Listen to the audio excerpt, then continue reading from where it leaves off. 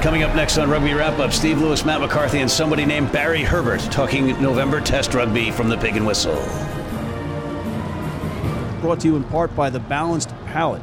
AFIA Sports Training, committed to developing the sporting potential of future players in the U.S., UK, and across the world. And the Pig and Whistle on West 36th Street.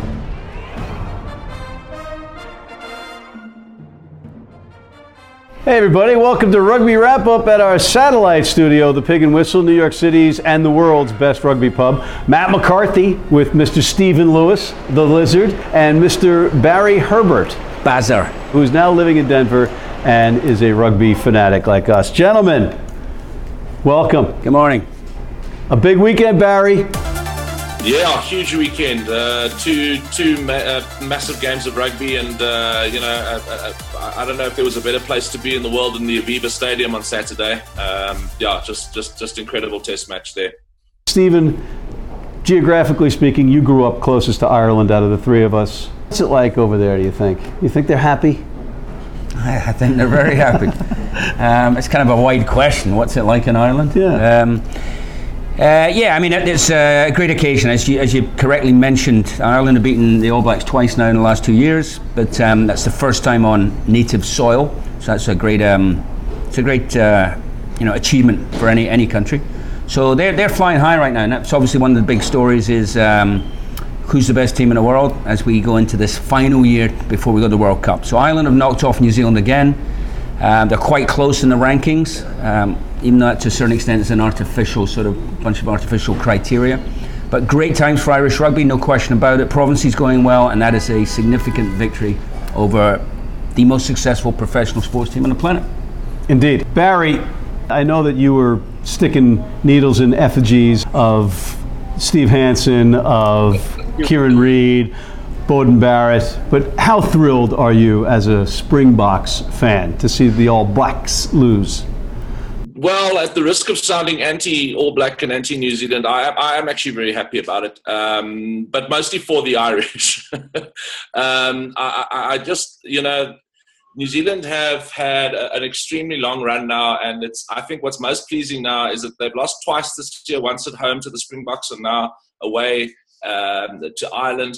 And I think everybody is in agreement that the gap is now narrowing. I think if we go back 2 years, there was a big gap between the All Blacks and the rest, and that appears to be gone now. Well, I was reading the statistic on Twitter, we'll show the actual Twitter feed about how the Northern Hemisphere teams have 20 to 30% more tackles than the Southern Hemisphere teams, and then as a result, that's why the All Blacks didn't tackle so much. And I'm looking at one try scored in a hostile environment on the road, and all of a sudden the All Blacks can't tackle. No, I wouldn't agree with that. They did a hell of a lot of tackling on Saturday. They were under immense pressure, Matt, and I didn't see the tackle count, the stats on the tackle count at all. But the All Blacks defended admirably for a long time, but really it was an incredible performance from Ireland. They were so physical and so direct with the All Blacks and tactically very, very astute. So, I thought it was a well-deserved victory, and they were right on top there. So, well-deserved win for Ireland over the All Blacks. And, they did it without Conor Murray, Steve, who's up in the stands watching with a pint in his hand. Yeah, they're not a one-trick pony. Right. I mean, they got multiple professional scrum halves. He's a key player, but they now have depth in their squad. All over the shop. They're ranked number 2. They just knocked off number 1 team, so you can't do that without depth. There was another match, Scotland versus South Africa, and Steve, I know that you have a major beef to begin with. Yeah. Okay. To follow up on Barry's point. So if you look at the World Cup next year, you look at the groups. You have New Zealand, South Africa in one group, you have Scotland now in the other group, and they will play each other. So if you are first in New Zealand's group, you're going to play whoever loses Scotland, Ireland, and vice versa. So that's going to be interesting. Those 4 teams are out. 2 of them are out by the quarterfinals. To this last weekend's game, Murrayfield, fantastic game, 26-20, great first half, 4 cracking tries, 2 from each team. Really good game of rugby. Went down to the wire. South Africa, to my mind, just edged it on the turnover battle, edged it at the breakdown. got a few key turnovers, and deserved the win. Couple of things came out of it. Again, back to officiating. I think there are two sort of narratives this fall. We're seeing fantastic games of rugby, closely contested international test matches. That's great. We're also, unfortunately, seeing officiating errors and officiating controversies, and also, to a certain extent, into that, the TMO and the use of the TMO. So, for instance, on Saturday, Scotland, South Africa, two items to discuss. One was the captain, Khaleesi, on a reverse headbutt that the referee missed, and the TMO declined to, said it was short of a red card, which baffles belief when you actually watch it. A little disappointing. I'm a big fan of Khaleesi's. You could make an argument that Peter Horne was holding him down. That's a penalty. It's a yellow card. It's probably a red in my book, and it went unpunished. The other one, probably the other way around, Willie le Roux, South African fullback, was penalised and given a yellow for an intentional knock-on. That one went to the TMO. You could also argue that one both ways, which probably Barry will in a minute. But I would like to say, if he didn't get a yellow for intentional knock-on, he should get a yellow for the moustache. I mean, it's a tonsorial obscenity. I don't care whether it's November or not. Yeah. Willie le Roux, yellow for the moustache. One way or the other. Over to you, Barry. Yeah. Well, obviously, South Africa will be relieved. That was a very good Scottish team that had incredible home form at Murrayfield. I think the last 10 test matches, just the one loss, Steve, to the All Blacks, was it? Yeah, but I think it's 9 out of 10 going into this test match at Murrayfield. So, Rassie Erasmus did not, he knew that the Springboks were going to be in for a really hard battle, and that's how it turned out. So he'll be very relieved because the Boks are kind of they have a bit of a mixed season, but it was very important to get the win here this week. Just a couple of standout performances. Firstly, Handré Pollard, the fly half for South Africa. He really is standing up and starting to show World Rugby what he's all about. The man of the match performance there, well deserved, kicked beautifully, scored a fantastic try, and defensively he's very, very sound as well. We were a little concerned about Ambrose Papier coming in. We didn't have Faf de Klerk available this week. That was the young scrum half on his first run-on debut. And I thought he was excellent. He cleared beautifully and kept the tempo up for South Africa. Was also involved in the try. Duane Vermeulen, Thor, as he's known, and he really is a hammer at number 8. And he is just so important to the Springboks cause overall. When he plays, the Springboks tend to win.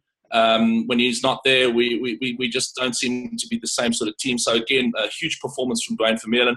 And I must finally mention Pieter-Steph du Toit, who again is just been outstanding, back on the blindside flank this week. And those guys really carried it through for the Springboks. That was the end result, courtesy of those guys' contributions. I think particularly Pollard closing out the game for South Africa.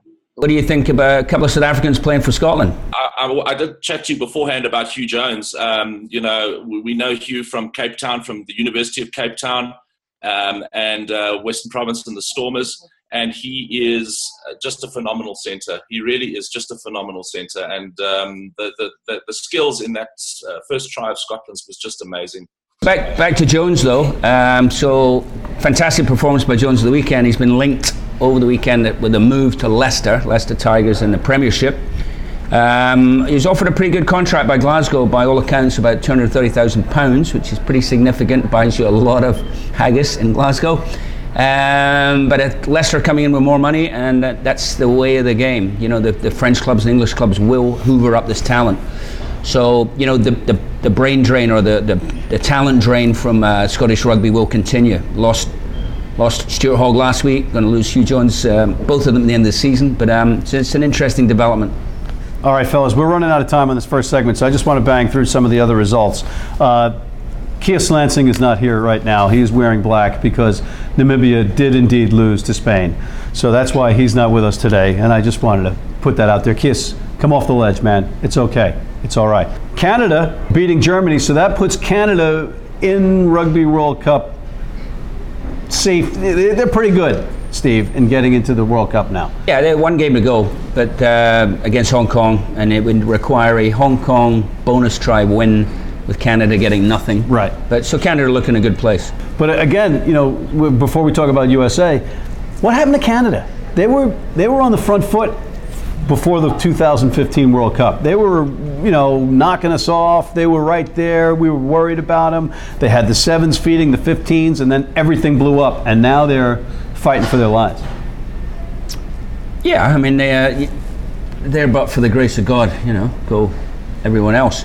They had some internal turmoil. They had turmoil at the leadership level. They have big financial challenges, as do we. And, sometimes it's about the cycle of players and a generation sort of phasing out. Yeah. They were strong 3 years ago, and they pulled it in here, and they've got to the World Cup, and that is critical and vital to Canadian rugby, because the funding for countries like Canada and the US comes from World Rugby, and it comes based upon your men's 15s. Before we break, let's talk about a little match between a country that's on a tear in international test rugby. Team USA's Eagles spanking Romania 31-5. It looked like a rather tough ask for Gary and the squad there. I saw your interview with Gary beforehand, and he said he made some interesting comments about Romania being a slightly hostile environment and not the most receptive place to play rugby. The stadium didn't look particularly good, or the infrastructure. So that was a tricky fixture, and the Eagles got the job done and did it comfortably. So we were a little unsure about Romania's form, but any home team fired up like that can be very hard on the road, especially where there's a number of challenges for the players. But by all accounts, they've got that job done comfortably and run away with it. So this is encouraging signs for US rugby now. I threw it out there that perhaps we need to start looking at playoffs for the Six Nations with Italy and Georgia in the next year or two, especially if they can keep this format up. Bryce Campbell and Paul Lasike had a pretty darn good match. Lasike, Bryce Campbell, I think, had the brace for Bryce, right? Good performances. Scully was back on the pitch. The black eye and the swollen nose didn't matter, and they took home hardware. Do you know what that hardware is? That'd be the Pershing Cup. Oh, he is good. He is good. I think we need to take a moment here to reflect, right? So USA Eagles beat Romania in Bucharest comfortably. Bucharest. That's fine. This is the highest ever ranking US Eagles have ever had in men's 15s. 13th. Head of Italy now. Head of Georgia. Head of Samoa. This is a singular achievement, okay? And it's a real credit to the coaching staff and the players. So it should be acknowledged. And these guys are going well. Tough one this coming Saturday, and then they regroup next year. But things are in a much, much, much healthier place now. We've seen over the last 18 months significant improvement under the Mitchell era and now the Gold era. The Eagles are going well. Congrats to them. Kudos, Eagles. Kudos, Gary and co. On that note, we are going to take a quick break and come back with predictions after this.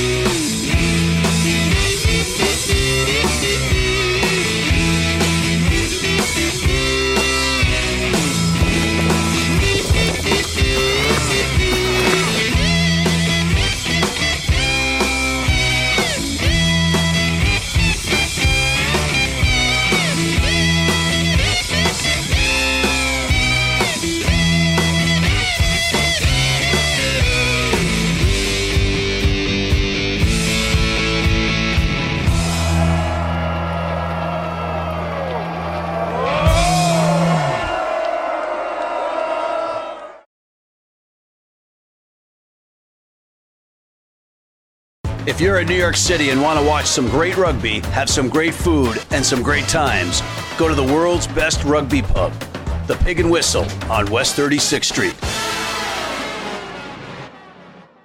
And we are back at the Pig and Whistle, our satellite studio, the best rugby pub on the planet. Stephen Lewis and Mr. Barry Herbert in Ireland. Team USA on a tear.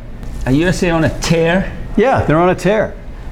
Nine test match tear. Fair enough. Right, fantastic occasion for the USA Eagles to go there. Historic stadium, number 2 ranked opponents, but probably the form team in the world right now. So it's going to be a massive encounter. Really enjoyable for all those guys connected with it and who get to participate in that. However, on the field it's going to be tough going. It's going to be a home win. You know, it's to what level, how long can the Eagles hang with them? I think we talked about it earlier, the fact we have the MLR now, people are in professional environments. I think the fitness levels don't fade the way they used to fade. So, you know, the old days of the Eagles lasting 40, 50 minutes and fading are gone. But I think there's just too much of a gap in talent. So, comfortable home win for Ireland.